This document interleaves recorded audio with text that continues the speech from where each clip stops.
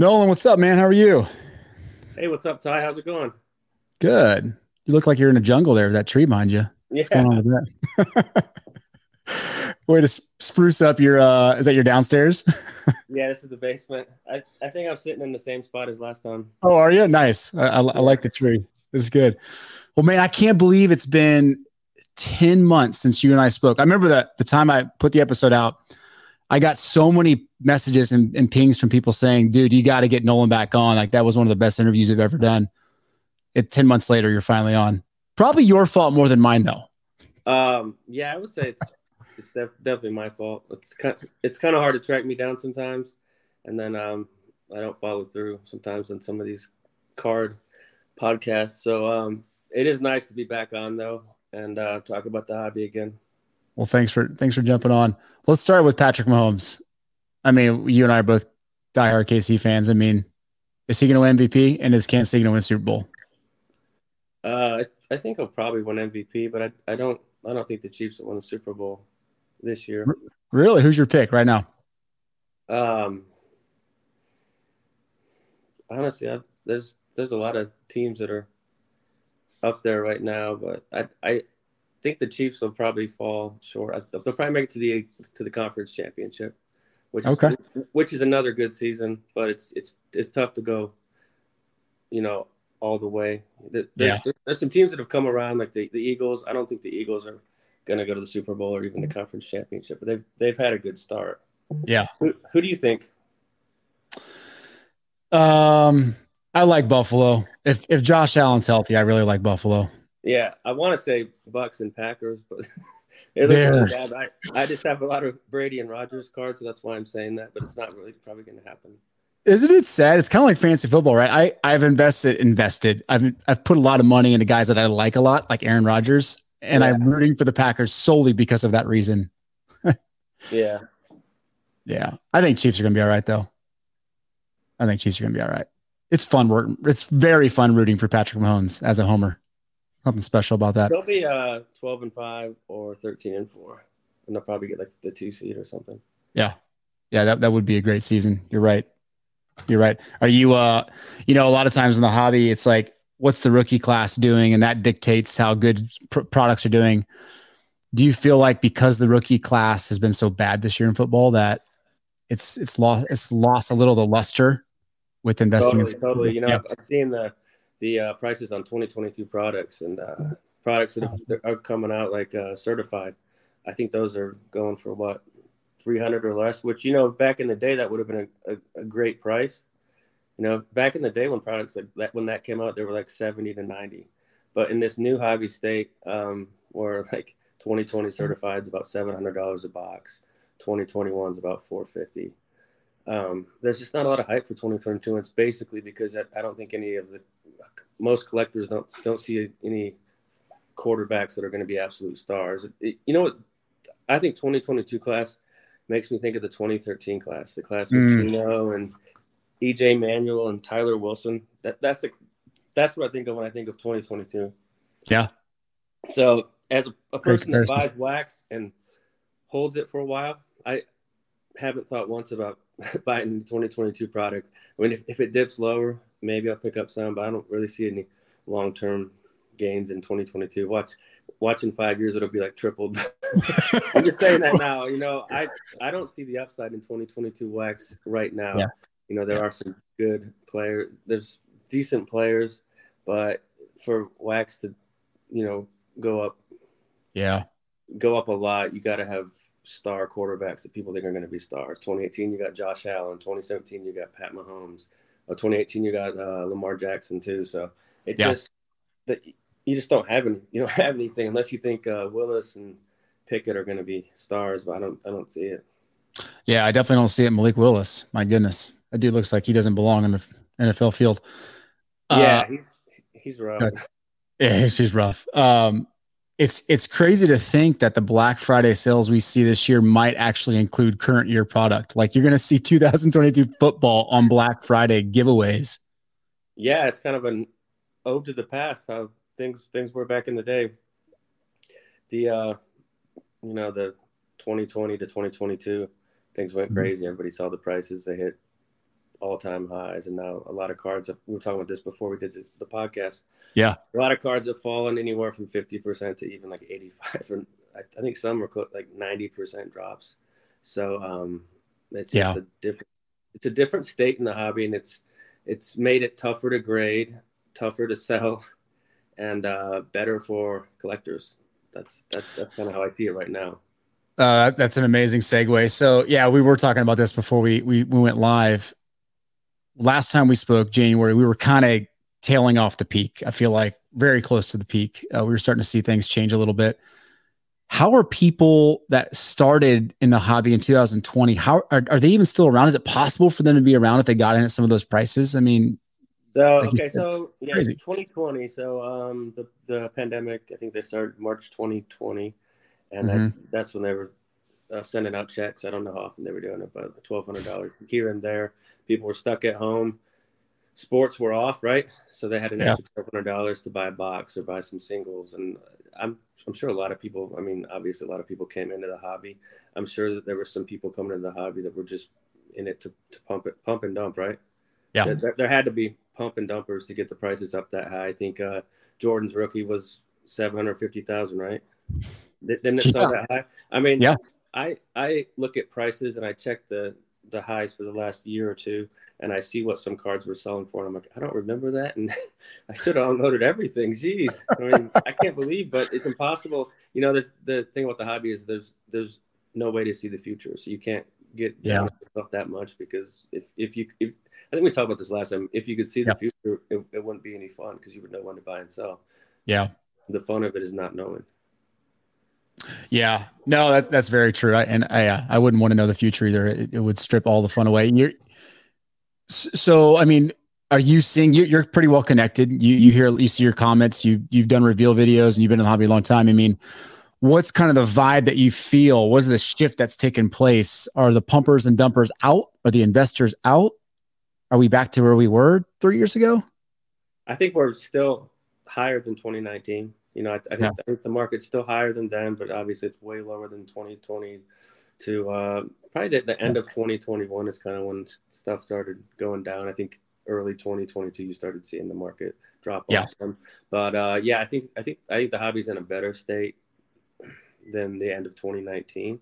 Okay. You know, I think a lot of cards are still higher now than the end of 2019. That's all I'm saying with that. But I would say a lot of those guys dropped off. I mean, when you buy it to highs and you get out and lose your ass, then you're probably going to find something else to do. And yeah, exactly. It's reality. I mean, so why do you say then we're in a better spot than 2019? Do you think it's just because we do have more faces, we do have more exposure in the hobby now? Like people are aware of it more than they were? Yeah, you know, there's the amount of channels that have sprung up on YouTube. Yeah. 2019. I mean, if you did a comparison, I'm sure it's crazy. Gotta be mind-blowing. Yeah, back in 2010 when I started my channel, honestly, there was maybe 10 channels that I could find that were doing cards. I talked about this last time. It was just weird to set up a camera and film yourself. Yeah, looking at cards or showing. When I was doing it, I said, this is weird, but I'm going to just post it and see what happens. And I got like 10 or 20 views. Yeah. And there just weren't a lot of channels. And I just started showing a PSA reveal. And some people liked it. So, but now you have everybody doing it. You have everybody doing their Beckett. Well, I don't really see any Beckett. Shouldn't have said that, but there's a lot of PSA, and SGC definitely gotten stronger. CSG, I don't know if they're still open. I'm just making a joke. They have a weak market, don't they? You know, it's getting better, honestly. I mean, I'm not a CSG guy at all. I'm not a CSG guy, but it is getting better. They're like the guys that come to the party at 1:30 when everybody's already drank and had fun. I think they're just too late. Like I think they're part of the pandemic rush. You know, they were all the collectors, and they're the grading company that wanted to cash in. And I don't know how they're doing. They're probably doing pretty well, but I just never saw them as a long-term viable company, because I like companies that have been around for a while. I like companies that have shown that they've been in business, they're established, they've graded top-notch cards. PSA's done it. How well? We can talk about that later. SGCs, they've had their own problems, but they've come around and become pretty strong in terms of honesty and being consistent. And that's, as a collector, that's what I love. As an investor, some people, you go to PSA because their cards sell for 30-40% more. Yeah. In certain circumstances. Yeah, no, those are good points. If CSG didn't have that relationship with eBay, I don't even think we would even know the acronym. Honestly, no, I don't. I thought about them one time, and I was just like, they have a decent looking slab. They fixed their label. It looks better. They've got the hologram on the back. It looks pretty good, but I just don't see them as a viable company for me. There's people that might use them and do well with them, but for me, I don't see a point in using them. Yeah. So what do you say about, I was just at the Toronto Expo, Sports Card Expo, and Tag is big up there. Tag, because of Jeremy Lee and Sports Card Live and that whole world. And their whole mantra is AI grading. Like, they take the people out of it. And you could probably speak to this with the most conviction, being that you grade so many cards through PSA and SGC. Is AI where we need to be with grading? Do you believe that, or should it remain in the hands of a person? AI. That's a pretty loaded question.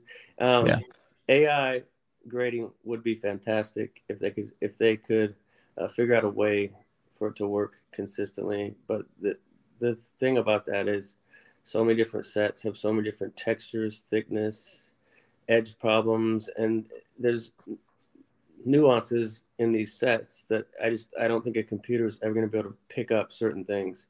I think there's something about the naked eye that can pick up some things that the computer can't. Maybe I'm wrong on that, but I just feel like I've seen so many different sets in my career that it would be hard for a computer to accurately do the job. And that's my, that's how I feel about that. But if you could get that system down and it could be consistent, accurate, great, the card you send in is going to always get the grade that it should get. There should be any crap going on. Cards that are 10s should be 10s. You shouldn't get 9s. Vice versa. Cards that are 9s should be 10s. And that's something we can talk about too, because that's crazy. Yeah. Part of the hobby. Yeah. Yeah. I think like guys like you and even me to some extent, you have a great eye. You know exactly what a card should grade. And when you send it in, you expect that grade. So if they could get AI grading to the point where your eye can be rewarded, I think that's an amazing thing. But, I was at a booth, multiple booths, and they had tag cards lined up, for sale. And the slabs themselves look really great. But it was like 7.5s, 8.5s, 6.5s. Because like the computer thinks everything's wrong. And it's like, why would that's the problem. There's a company that was doing that too, right? Or saying they were doing it. Yeah. You know what I'm talking about, right? Oh yeah. HGA, right? HGA. Are they still around? Right. Exactly. I think they are technically. Technically they are, I think. But they were saying they were doing that, and I don't know if they were. But yeah, the computers, there's a companies have had an established system. This is a 9, this is a 10, and you've seen the cards in the slabs. If you've done it long enough, you should know what a 10 should look like. What a 9 should look like. I don't know if the computer has that in their brain. Well, they don't have a brain, but I don't think they have that stored. They don't know like what a Griffey 89 glossy 10 should look like. I don't know if they truly know the top to bottom, the side to side. That's the problem with the AI grading. Yeah, you're exactly right. And then many times in your videos, you're pulling up stuff that you've graded many times, like all your Calvin Johnsons. You talk about the chipping on this card. I know I'm going to get an 8.5. Where I don't care how good a grading company is. I don't want to tag 7.5. I'd rather go get a PSA 9 and it might be graded wrong. I don't want to tag 7.5, although it's accurate. Like that, you can keep it. I'll stick with my right. At some point, you don't even want that. Yeah. It doesn't have any value really. Yeah. Do you think PSA just finally figures out AI grading and slowly incorporates it? That's how we get integration of AI into the hobby? You think that's the only way that works? Well, they've got the capital and the Yeah. the resources to where they would be the company, I think, that would try to push it forward. Yeah. But actual true AI grading where the computer is making all the decisions, I don't know if that will ever happen in the hobby. Yeah. I think there will always be a guy that, you think of sitting there with his glasses pissed off because something happened in his life and he's giving you crappy grades and, you're like, what the heck's wrong with this guy? They just need to hire Allen Iverson at PSA and be like, we finally have AI grading. Right, like, right. Don't even say anything else. Just, I was thinking of some guy like sitting in the office, his wife just left him, he's pissed off, he's going through your cards, throwing 8s and 7s on them. Corners are getting dinged. But I've been doing this so long. Yeah. And sent so many orders in that I've just seen it all, really. 2010 is when I sent my first order off. And since then, I've been doing it nonstop. And it hasn't been 10 cards. It's been 200, 500, 500 again. And I don't really do 500 anymore because it's not viable. That's something we can talk about, too. With grading costs and the market, the current market state for the cards I like to grade at that low $7 price point. It doesn't make any sense to grade those anymore because you're going to pay $15-$17 a card. Even if you get a 10, the card might be $25. If you get a 9, it's worth $7-8. I don't really see the point in doing that anymore. During the pandemic, $7-8. Cards at 9, it's $20. Cards at 10, it's $70. And that was happening all the time with like junk wax, but can't do that anymore. I mean, there's still some value in the junk wax sets. Some 10s sell for $40-$50, but it's just not viable. It was fun, but it's not worth the time or effort anymore because it's just fees are higher and the market's lower. That's not a winning combination when you're sending it in bulk. Yeah. Well, so how are you kind of balancing that out now that you've seen the market adjust and where we're at now? So I don't open any of the junk wax anymore. Really, I might open up a box set. I got to have my 89 Topps traded baseball sets. Got to get that fixed in to pull the Griffey and send it off and get my 9. But I when I'm buying cards now, I'm buying cards that are more higher value. Cards that are, I'm not buying cards that were like $1 or $2 and send them in hoping for 10s to maybe be a $60 card because can't really do that anymore. So, I mean, all the cards I buy raw are at least like $20 now. Back before I was just, I would buy anything, bargain $5 card, $2 card. Now it's $20 card, $500 card, $100 card, $250 card, $1,000 card. It's just higher. The market's dropped and grading's higher, so I've been going after cards that are more expensive, more valuable to try to create value for my submissions. But I think it's gotten really hard the last 6 months, truthfully, to find good deals on cards and add value through grading. That's what's become difficult. I think value through grading is lower than it's been in a long time, honestly. Really? Sending cards in and if you send a PSA, you might get, you don't know if you're going to get accurate grades, and then you're going to get upcharged on certain cards. So that's another aspect. A lot of orders are getting slammed with extra fees, and it's expensive. I think to grade a card with a declared value under 1,000 with PSA, that's economy, right? I think it's $45 a card or 50. It's 50 a card.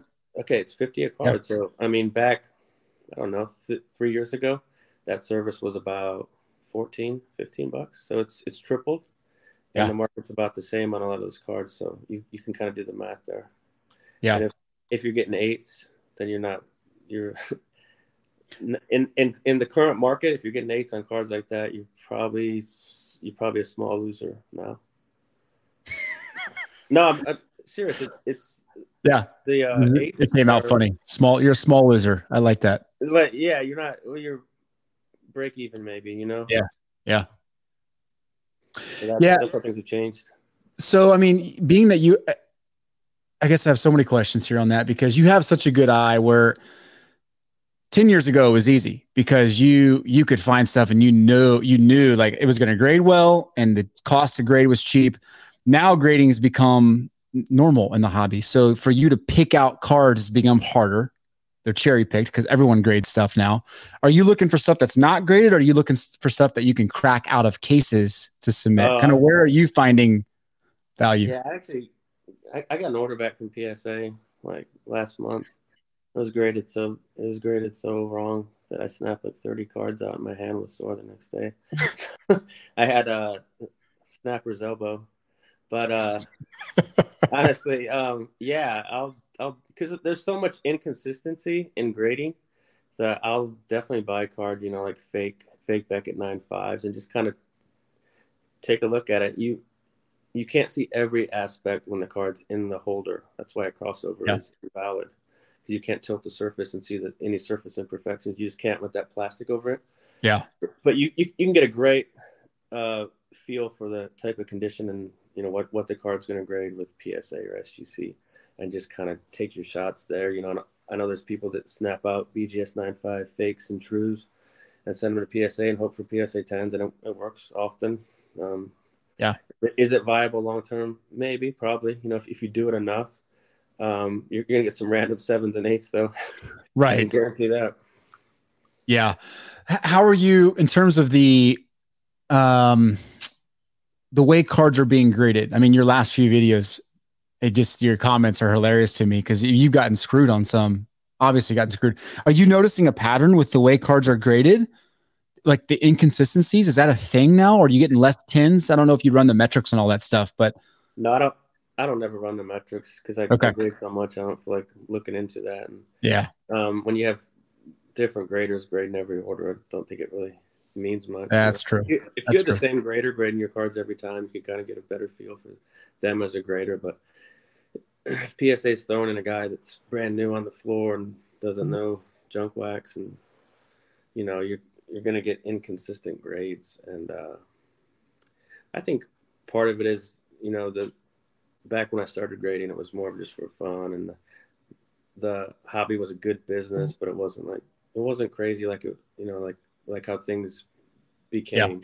Yeah. And I don't think PSA was as strict with some of their grades.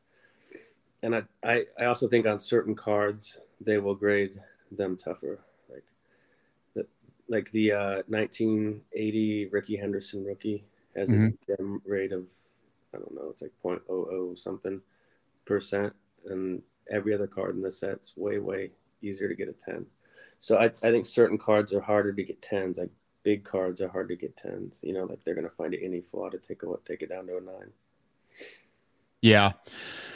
Yeah. It's funny you say, because I opened a 1986 traded Tiffany sealed set a few weeks back. And I mean, they were beautiful when they came out. And I recorded all this thinking, okay, man, these are going to be like 9s and 10s.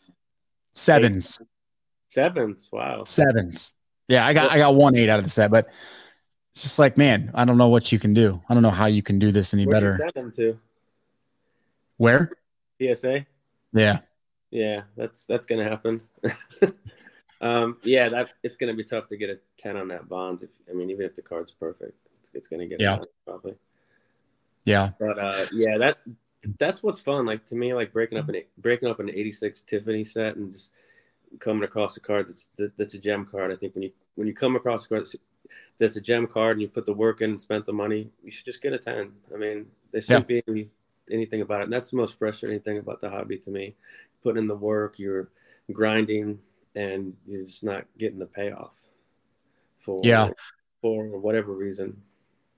Yeah, I agree. Then you go online and you buy a 10 of a Tiffany Bonds and it's off-centered with a white corner on the back. That's very frustrating. When I have a list. I think I told you last time. I have a list of hundreds of cards that I've sold that to me they might have been graded a 9. I thought they were an 8. If cards at 10, it's an 8.5. And I just sell it. I note it so I don't ever buy it again. It's called the flawed card list. And it's just a list for me. If I'm buying cards for my PC, I don't want a card that's in a 10 holder that's like an 8. I don't see how that's good for a collector. If you're an investor, you don't care because you just want the label. How much would it cost to get a copy of that flawed card list? Oh, I don't know. I might run some copies, run them on eBay. I don't know if anybody wants There you that. go. Let's start a bidding war in the comments. Let us know if you want to bid on Nolan's flawed card list. I'd be a high bidder for sure. So how do you then decide on sending stuff to SGC? And I'm a big SGC advocate because I feel like they grade accurately. Their Right. customer service is crazy. Okay.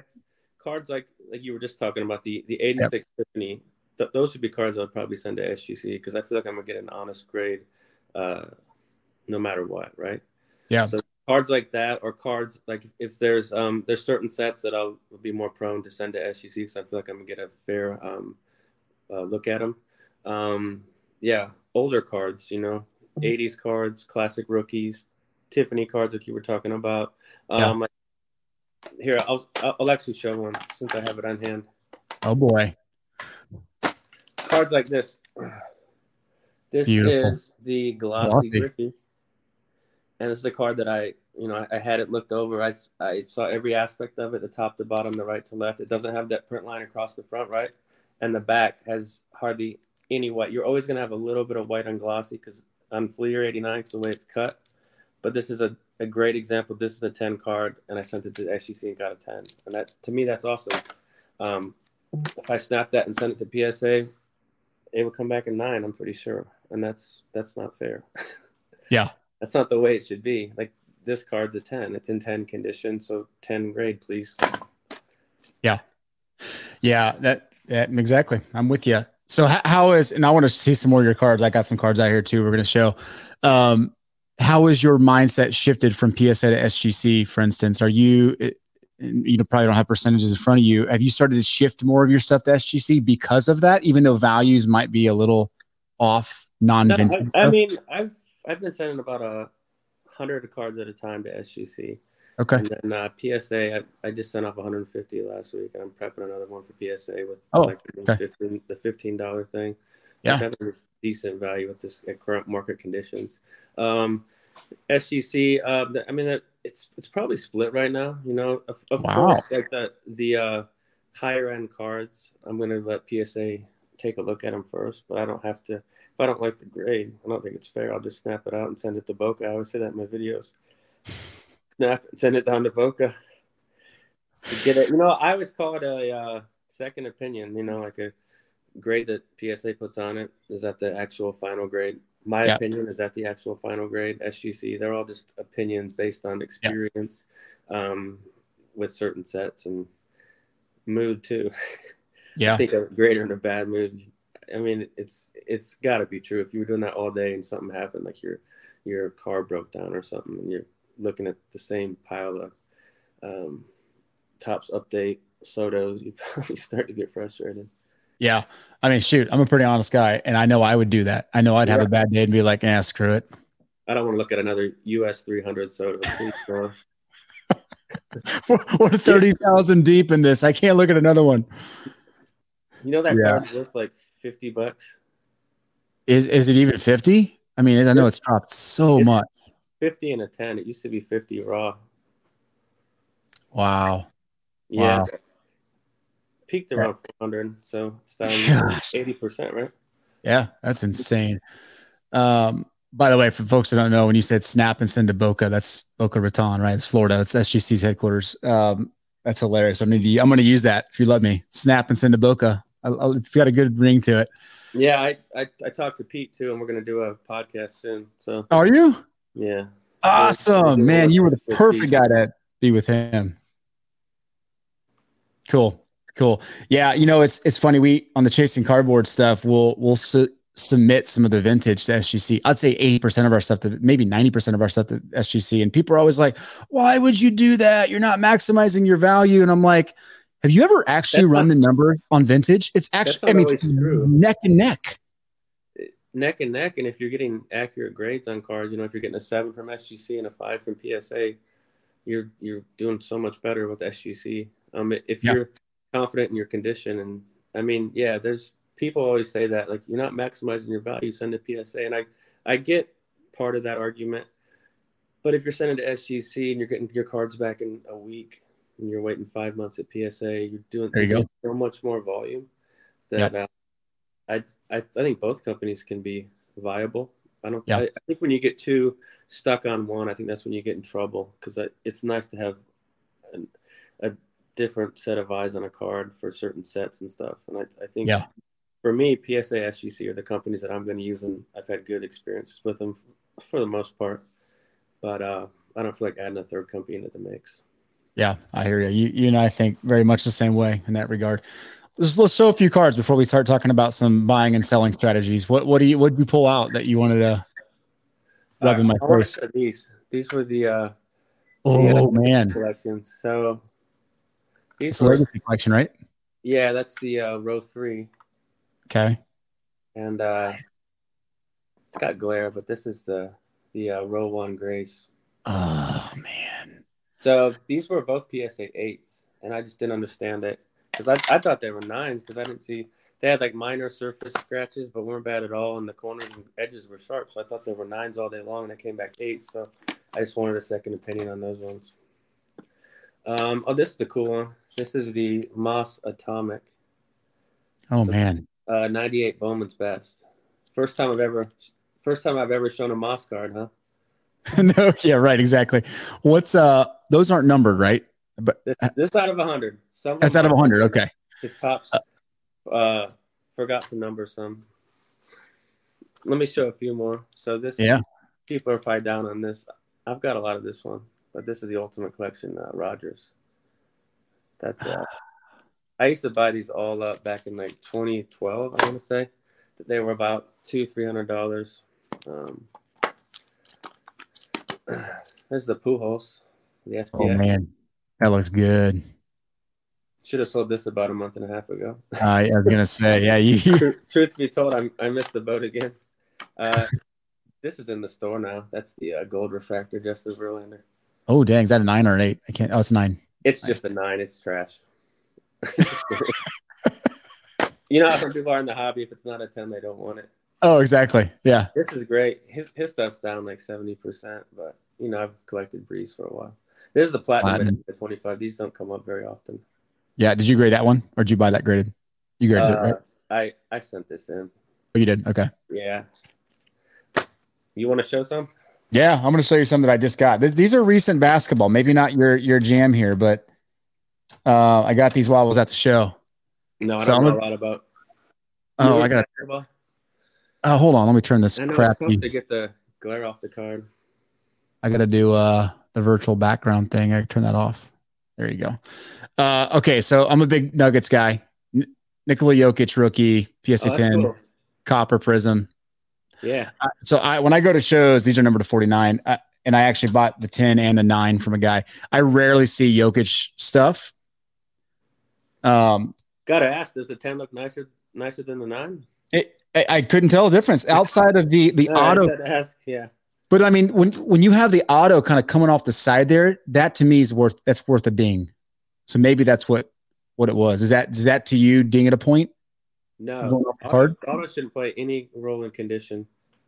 Really? Even in card condition, you know, if that was the auto was graded, that might get like an 8 or 9, right?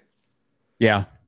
Yeah. The auto grade. But yeah, it doesn't look as nice. But I don't like when the auto's graded, because I've talked about this. If you can see if an auto's faded or if it's smudged a little bit, and you can just pay a little less for it. But for the most part, I don't love the auto grade. I don't like how SGC puts it on there real big. I always talk about that.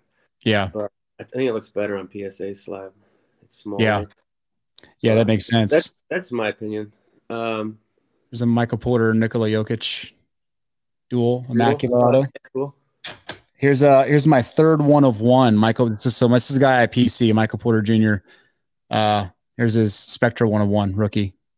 Nice. Tag. What's that worth? 7,000-8,000. Oh wow, it's a lot higher than I thought. Yeah, he's basketball still has a pretty good market, huh? You know, yeah, it's the one that's been hit the hardest for sure. It hit hard during the pandemic. It went up a lot, didn't it? It did. Those 2018 Prism hobby boxes. I can't believe what I was selling those for. Oh man, yeah. I think you and I were talking about that. We killed it on Update. You killed it on Prism as well. Yeah, those were like we talked about last time. They were like $45 during Black Friday, right? Yeah. They were trying to get rid of that 2018 update baseball, and that went up to like $900, right? I don't. It's probably 500 now, but that's still a lot for that product. It really is. When you Yeah. consider a Soto base and a 10's $50, like we talked about, I don't really see the value in paying $500 for that box anymore. No doubt. No doubt. Talk to me then That's a about whole other topic, though. Yeah, it is. Talk to me about where you do see value. I mean, when you mentioned to me offline, like you've been buying a lot. This is an opportunity to buy. What are you focusing on when it comes to buying? For me, it's always, if you watch my channel, I'm always buying the same players. I like to stick with the classics and the sets that I know, right? So, I'm buying the Moss Future watches. If I don't post that in a video, people get mad. So I think somebody said one time, "Have you owned every single one?" I was like, "No, probably like 500 of them," or something crazy like that. But like we talked about before, I'm seeing value in cards that are graded by other companies like BGS 9.5s or BGS 9s that are in auction. A lot of times the auctions go a lot lower than they should.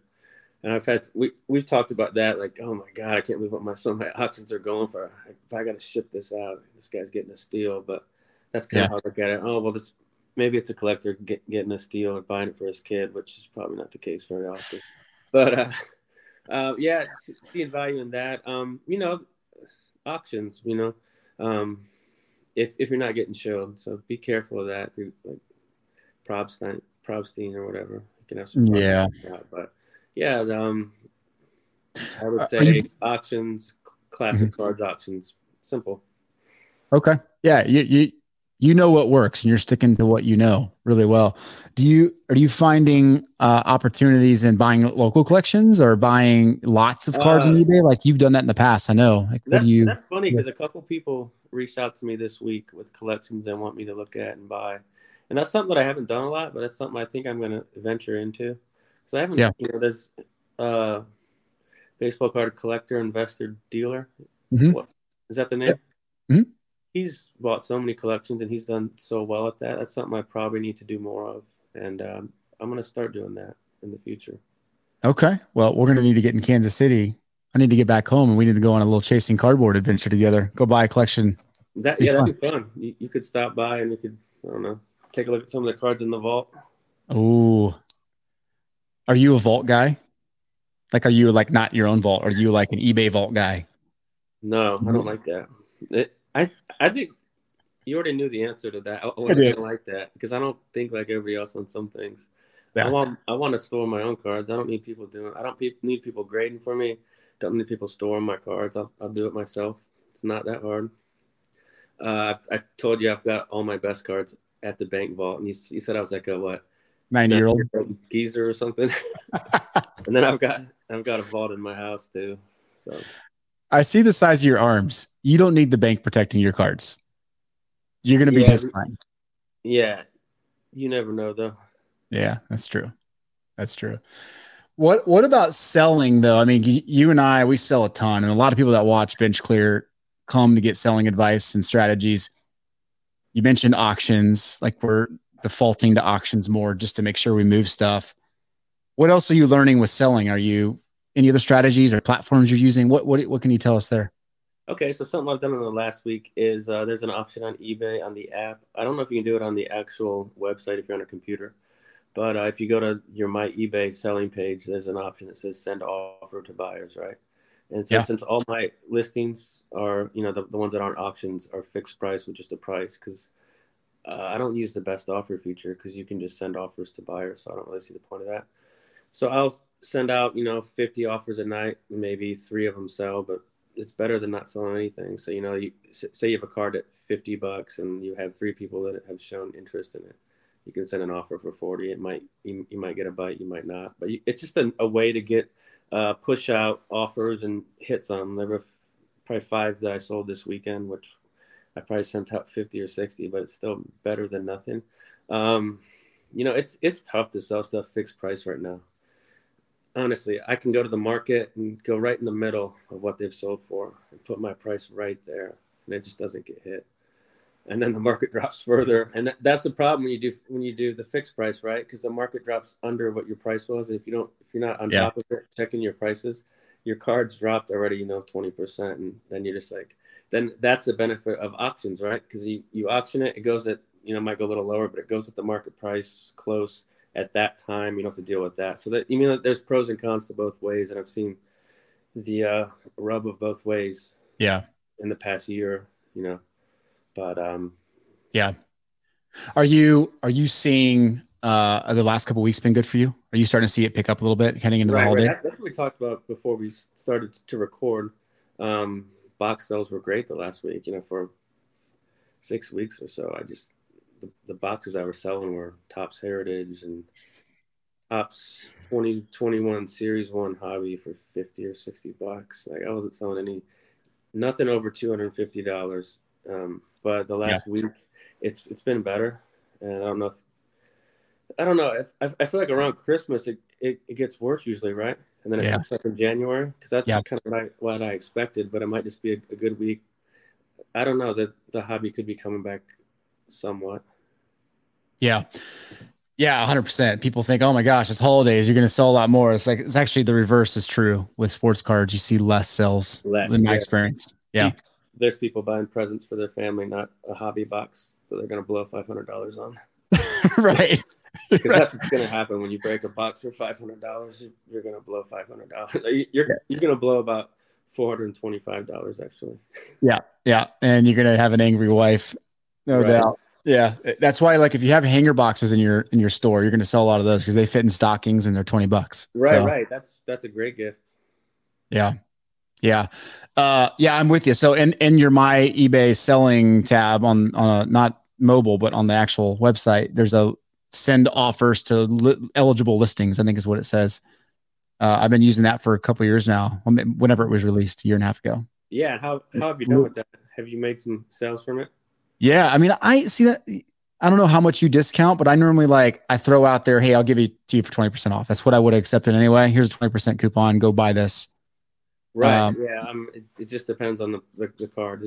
Some of my stuff's way overpriced because I just don't keep up on it enough, and the market drops so much. So I'm just like, I'll just leave it there. And and what happens a lot with my listings is like the prices I have doesn't mean I have to have that to sell it. Right. It's just like, that's the price I have in there. Feel free to send me an email and maybe we can work something out. But a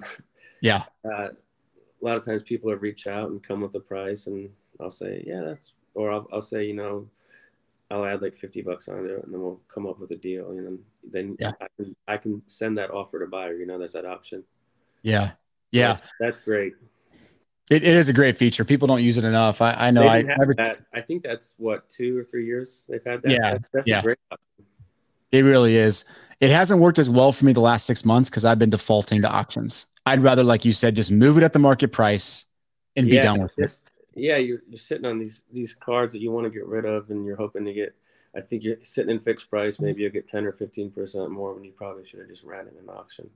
Yeah, the only problem with running an auction versus fixed price to me is you can't screen your buyers. Right, and you get the guys with 5 feedback that don't pay. Yeah. So I've seen that. They're toddler logged in, placed the bid. No, their toddler logged in and sniped it. The toddler, exactly. Toddler, right? That toddler's doing work. But no, I've seen it all. Hospital emergency, car problems, girlfriend left. I've canceled so many items and it's always people with. Typically, it's less than 50 feedback. Most of the time, it's less than 20. Yeah, where you see that, and it's just people that get kicked off, and they get a new account, get kicked off. I don't know. I don't understand the point of just buying stuff and never paying and getting kicked off. It's like a weird fetish for people. I know. I don't get it either. I mean, you're not helping your comps that much. I can guarantee you. That's what you're trying to do. So yeah, that's the problem with the auction. With the fixed price, you can kind of see if the person's going to pay or not. You kind of know. Like when I sell a card for over $500 and the feedback's less than 10, I'm like, this isn't getting paid for. Yeah, it's a decline. Yeah. Right. Yeah. What kind of seller are you? Like when someone with less than 10 feedback bids and wins and then tries to cancel on you, do you let them cancel or do you let it roll into eBay flagging them 4 days later? Oh, I always let it roll. I always wait. Well, You and me both. How are they going to learn if there's no punishment ever? They'll just keep doing it forever. And I don't even know if there is punishment, but I'd like to think there is. And so, yeah, I'm going to wait because they're like, this happens a lot. They'll say, I can't afford the item. I'm not paying for it. And I'm like, okay, that's fine. I can cancel. And they're like, okay, cancel. And I'm like, I have to wait like 4 days and then I'll cancel. And that happens a lot. I love it. It's like, but honestly, I don't even know. I think people I don't know how they even kick people off anymore. Like it used to be, they'd keep track of strikes and stuff, but I don't know how they do it now. Yeah, I don't either. Yeah. I don't want to know. I'm just going to assume they're doing things right and they're punishing people. Right. But you and I both know they're probably not. Probably not. Yeah. Yeah. Are you going to have your best year ever in sports card sales? You were trending towards that earlier in the year. No. Not definitely. 2021 was my best year. Okay. 2022. Yeah, you're right. I was on pace through March. Yeah. And it didn't work out. Things fell off a cliff. And those, it was a tough summer. I think May through July was bad. So no, definitely not. Best year 2021. 2022 maybe second. Okay. Right. It's not bad.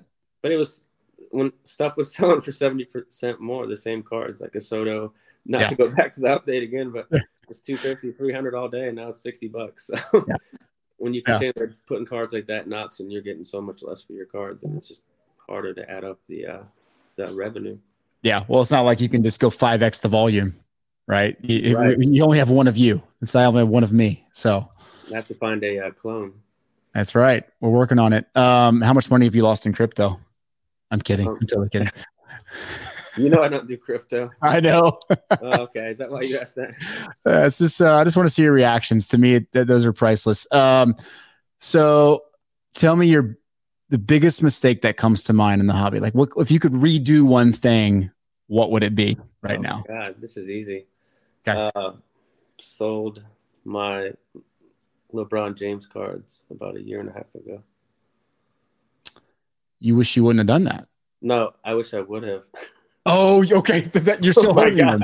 Okay. Yeah, I definitely made a big mistake. I thought they were going to keep going up, and now I'm kind of waiting. Maybe for a boom, but they're like 2-10. But he's going to get the all 10 points. I don't know if that would do anything. I don't know. It might take a while for them to bounce back. So I don't think they'll ever get back to where they were. Yeah, I would take 20-25% jump to move some more of them. Okay. But yeah, that was a big mistake. But again, I couldn't see the future on that one either. Yeah. That to me seems like a mistake that will eventually fix itself. Should, Yeah. Yeah. I don't think it'll ever get back to where it was, like Kobe cards where they were. I don't think they're ever going to those prices. But I think they will come back some. Because a lot of his stuff's pretty low right now. His PSA 10 rookies, his tops, his upper deck, the ones that some people can afford, not like the crazy ones, but they're pretty low, compared to where they were, and but they're still higher than the end of 2019, like we were talking about. Yeah, you're right. I'm a big believer in basketball going forward. I think basketball is the one area where I think it's just going to naturally move higher because it got hit so hard. Right. Yeah, especially guys like LeBron who. They didn't do themselves any favors by everything they were saying on social media. It's like, man, you're screwing all of us collectors, man. Come on. Yeah. Keep the politics out of it. But I think he wants to be a figure in politics. So he's got to do what he's got to do, I guess. Whatever. Yeah, exactly. Give me a couple players that you really like, guys that you think people should be looking at closer, and maybe there's some opportunities there. Not as collecting, investing, whatever, but there's always opportunities now. This past summer, I got into Bowman Chrome baseball prospecting just for fun. I didn't really buy anything that expensive, but I was just having fun with it. And there's a shortstop. Well, there's two shortstops for the Rockies right now that I think both could end up being pretty good players. Tovar. Okay. Ezequiel Tovar and Adel Amador. Tovar actually played about 10 games, I think, this September. And Amador, I think he topped out in Double-A. But he had like a 300 on base, 410, or 300 average, 410 on base in Double-A as a 20-year-old. So that's, I had a lot of fun just looking at prospects, and that's a venture that you can really get kicked hard in, but I wasn't really going crazy on any card. I was just having fun buying like base autos and a couple of golds here and there. But those are a couple of young players that I like in baseball, and they'll probably both end up being $5 autos. Right now, they look like they're going to be pretty good, but in baseball, if you get called up and you don't go crazy, then your stuff just goes way down, and you move to the next 18-year-old, and then hope he's Trout, which you won't be. But it is pretty fun looking at the prospects in baseball. I don't know why. Yeah, to me, that's stepping back before everything inflated and going back to the way the hobby used to be. Like, I loved prospecting 3 or 4 years ago. I felt like it was viable, and then it became not viable anymore because everybody was like $60 a card. And now you think it's better now? Yeah. Yeah. You can get a decent prospect for $15 now. Yeah, that is fun. I enjoy that as well. Yeah, I'm really curious to see how guys like Mike Trout, maybe Ronald Acuna, Juan Soto, those guys that have fallen off a lot, how they can project their cards better in pricing the next few years. Yeah, I think Soto's definitely going to bounce back. And, I think he's going to have a better season in 2023, and his cards will come back. I don't know how far, but I definitely see his coming back. Trout, I mean, obviously he's one of the greatest players ever, but I don't know how much it matters that they can't they don't do anything in the playoffs ever. Yeah. I don't think he's ever even been on a team that won a playoff series. Nope. Right? Never. Yeah. Right. And I don't know. I feel like that's might be important going forward, because when you look at all these classic players, Jordan, Brady, Jordan 6, Brady 7, Trout 0. I think it might matter in the long run. Great player individually, just never on a team that was that good. Yeah, it's like people have to decide how important that is in the hobby, and I don't think you can value Trout's cards on the same level as like Jordan and Brady when he's got 0 rings, but collectors might see it differently. Yeah, I think that's a very fair point. I think it's going to come back to haunt him, and that'll probably always cap his prices. I mean, they took a hit hard. They got kicked hard. Yeah. How much are they down? 50? Yeah, I think from peak, easily 50, but even beginning of season, probably down 40 to 50. Well, I got to ask, what do you feel about Tatis right now? I think he's a buy. Yeah. If I can find good deals on Tatis, I'm buying him. Yeah, I think what happened with him is going to haunt his hobby for his whole career. You think so? Definitely. And I think stuff down 50% since he got caught with it, right? It's about 50%. If he comes out and doesn't play well, his stuff is going to go down so much. Well, that's true. Because people are going to be waiting. They're going to want Tatis to be as good or better to offset the steroids, right? If he comes out, he's like pretty good. It won't help it's going to hurt his hobby a lot. That's fair. People, go ahead. Look at Bonds, greatest hitter of all time. Cards aren't the most, right? Yeah. I mean, Bonds. I know. Bonds is the guy that was obvious. His head got huge from the steroids, and he was right.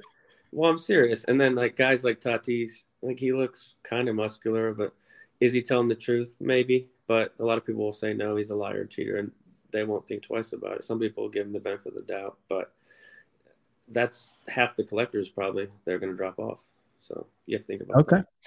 Yeah, that's a really good point. I tend to think that collectors and then sports card investors have very short memories with that type of stuff. So hopefully it'll fix itself. But yeah, you're right. You strip away 20-30% of the people that were interested in him, and that's a big guys will not collect a player that's tied to steroids. There's definitely purists like that will not collect people that don't want Canseco rookies. I like the 86 Donruss personally. Yeah. That's an interesting take. I didn't even think about that affecting it long term. Do you think that's why Astros players will never ever see value they should? I mean, Altuve should be priced astronomically high, and he's nothing. That's probably it. There's a large a segment of people that will always view them as cheaters and will not buy their cards. Yeah, that cuts out, I don't know, 20 or 30% again of people that would buy those cards, and hence they sell lower. Yeah, absolutely. All right, cool, man. What's your holy grail? What's your grail card that you don't have yet that you want to have? I think I might have asked you this, but I don't remember what you said. Probably said it last time. Mantle 52, right? Okay. And I would want like a 3 that was centered. Okay. Probably. Well, that was centered decent, not like dead center. Yeah. It's not gonna happen. I want the Trout Bowman Chrome Gold. Oh, we're just talking about Trout's values cap, but I've always wanted that card. I don't know why, and I haven't been able to get that one. Griffey doesn't have any really crazy ones that I would need. Oh, Platinum Medallion Griffey. I know it's not the most valuable card, but those are so hard to get. I don't have any Platinum Medallion Griffies. Really? Okay. Yeah, I'm trying to look on eBay if there's even any available. No, probably not. There's not. What about you? Well, funny enough, I mentioned this. I didn't see the video, but we were out in Toronto, and the '94 Upper Deck Mantle Griffey dual auto awesome. To me is one of the coolest cards ever. Yeah, that card's awesome. Yeah, I love that. I actually like the Steph Curry Chrome Refractor. I love Curry stuff. What is that, like 20,009? I have no idea. Yeah, it's high. Yeah, it's more. And then 9, I don't know off the top of my head. I'd say 15 to 20. Yeah. Yeah, that's about right.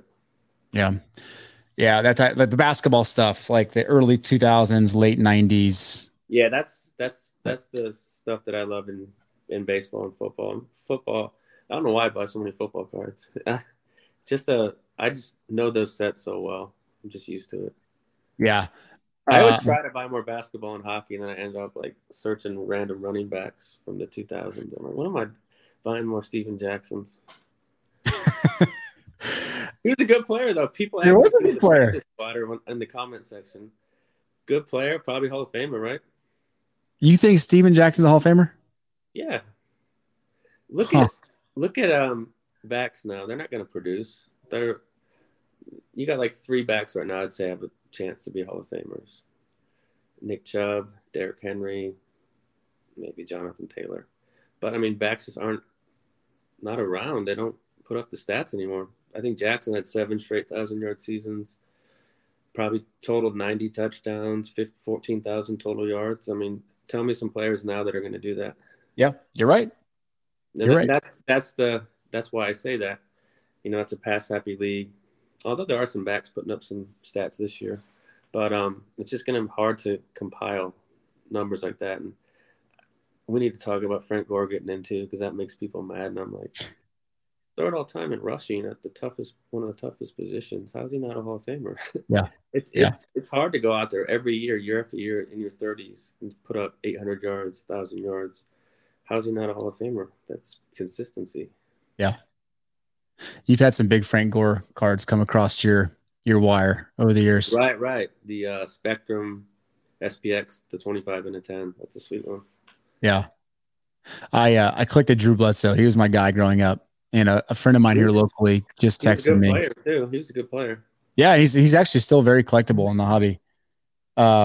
He sent me a picture. He found this in his collection. He's like, "Hey, you got to come out and buy this from me." A 98 Star Rubies. Oh, that's awesome.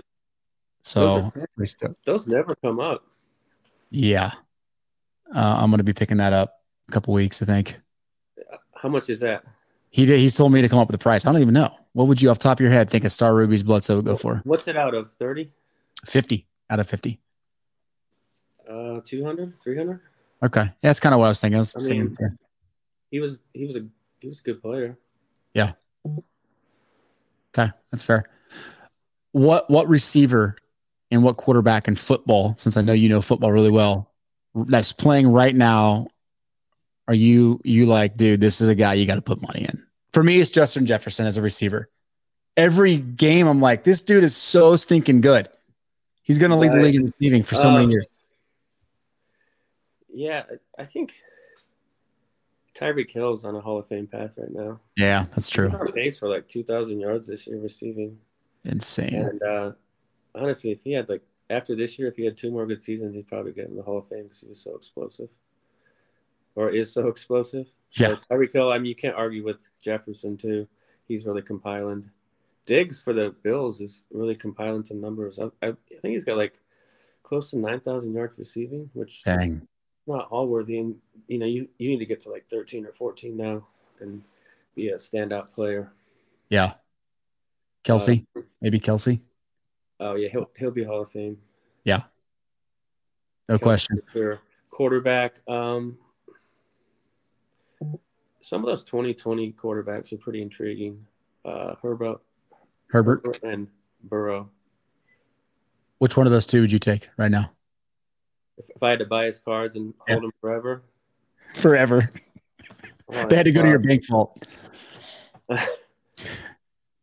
Probably Burrow, because I don't think the Chargers are going to win the Super Bowl ever. I'm just being honest. I can see the Bengals going back and possibly winning it, but I just don't see the Chargers doing it. But I don't know how much that'll matter. I don't. How important is it going to the Super Bowl and winning? I mean, look at Brady. He's got 7 rings and his stuff's down 40%. Yeah, well, that's important. Like, does Josh Allen have to win a Super Bowl to keep his hobby, or can he just keep throwing 35 touchdowns, rushing for 5, and being 12-5 or 13-4, and dropping in the second round of the playoffs? Like, how important is it? How important is I've always wondered about that. How important is postseason success to long-term hobby values? And it definitely plays a role. But I always thought Breeze needed that 2nd or 3rd ring to keep his hobby, up there. And now that his hobby's fallen off so much, I think it's just like an out of sight, out of mind type of deal. Yeah. Coinciding with the decline in the hobby, those 2 factors just hammering his cards down. Rodgers' stuff is down a lot. He's got what? He's one of the best quarterbacks of all time, right? Top 5. Right. He's coming off back-to-back MVPs, and we're like nothing. Having a bad stretch, so nobody wants his cards anymore. It's weird. Yeah. People are very wishy-washy.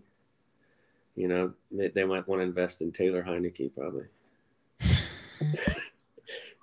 I'm right. His stuff was probably going crazy last night. Yeah, you're probably right. Unfortunately, you're probably right. I've seen it so often with these quarterbacks, these guys that have a couple good games, and people go crazy for them. Yeah. Everybody wants to catch the next big thing. But yeah, they're not catching it. Yeah, the problem is the next big thing is there's no next big thing right now. Every big thing has kind of just gotten kicked in the old sack, and so it's like, what do? You just keep grinding it, right? We keep grinding it out. Keep grinding, I guess. That's all I know how to do. Well, you are one of the best at grinding it out. For folks that have not checked out your channel, Elite Code 3, check it out. I'll put the link in the show notes. Any other final words, man? Any other words of wisdom for those that have hung around an hour with us? Just go out and have fun in the hobby. It doesn't always have to be about the investing. I think I said this last time. The investing, your bottom line, how much your stuff's selling for. Go out and find cards that you like, cards that you enjoyed as a kid. I have the most fun when I buy sets from like 1987 to 2005. That's when I was, 3 years old to 21. Those are the time when I had the most fun, and I had a lot of fun in the hobby. And in those times of my life, it wasn't about investing, making money. I was just, getting the card in, flipping it around, checking out the stats, learning about the player, watching the game. It was just for fun, But yeah, a lot of the fun gets taken away because of one thing, and it's money and greed. And that's what happens in all aspects of life, I think, not just the hobby. Okay, it just got real deep, real quick. Yeah, it did. Well, your phone is buzzing. Hopefully that's eBay bids or offers or something. Sorry. No, it's all good. I'm just kidding with you. Are you an 87, 86 baby? When were you born? 84. You're 84. Okay, so I'm 83. All right, so I'm your elder. That's good to know. By a year, right? Yeah, man. Well, thank you for jumping on and spending another hour. We need to make sure it's not 10 months that we do this again. Get one in three or four. I love it. You're gonna have tons of comments, and I know people love your stuff. So thanks for what you do in the hobby, man. I appreciate it. All right, Ty. All right, brother. Thanks for having me on. Yeah. Later.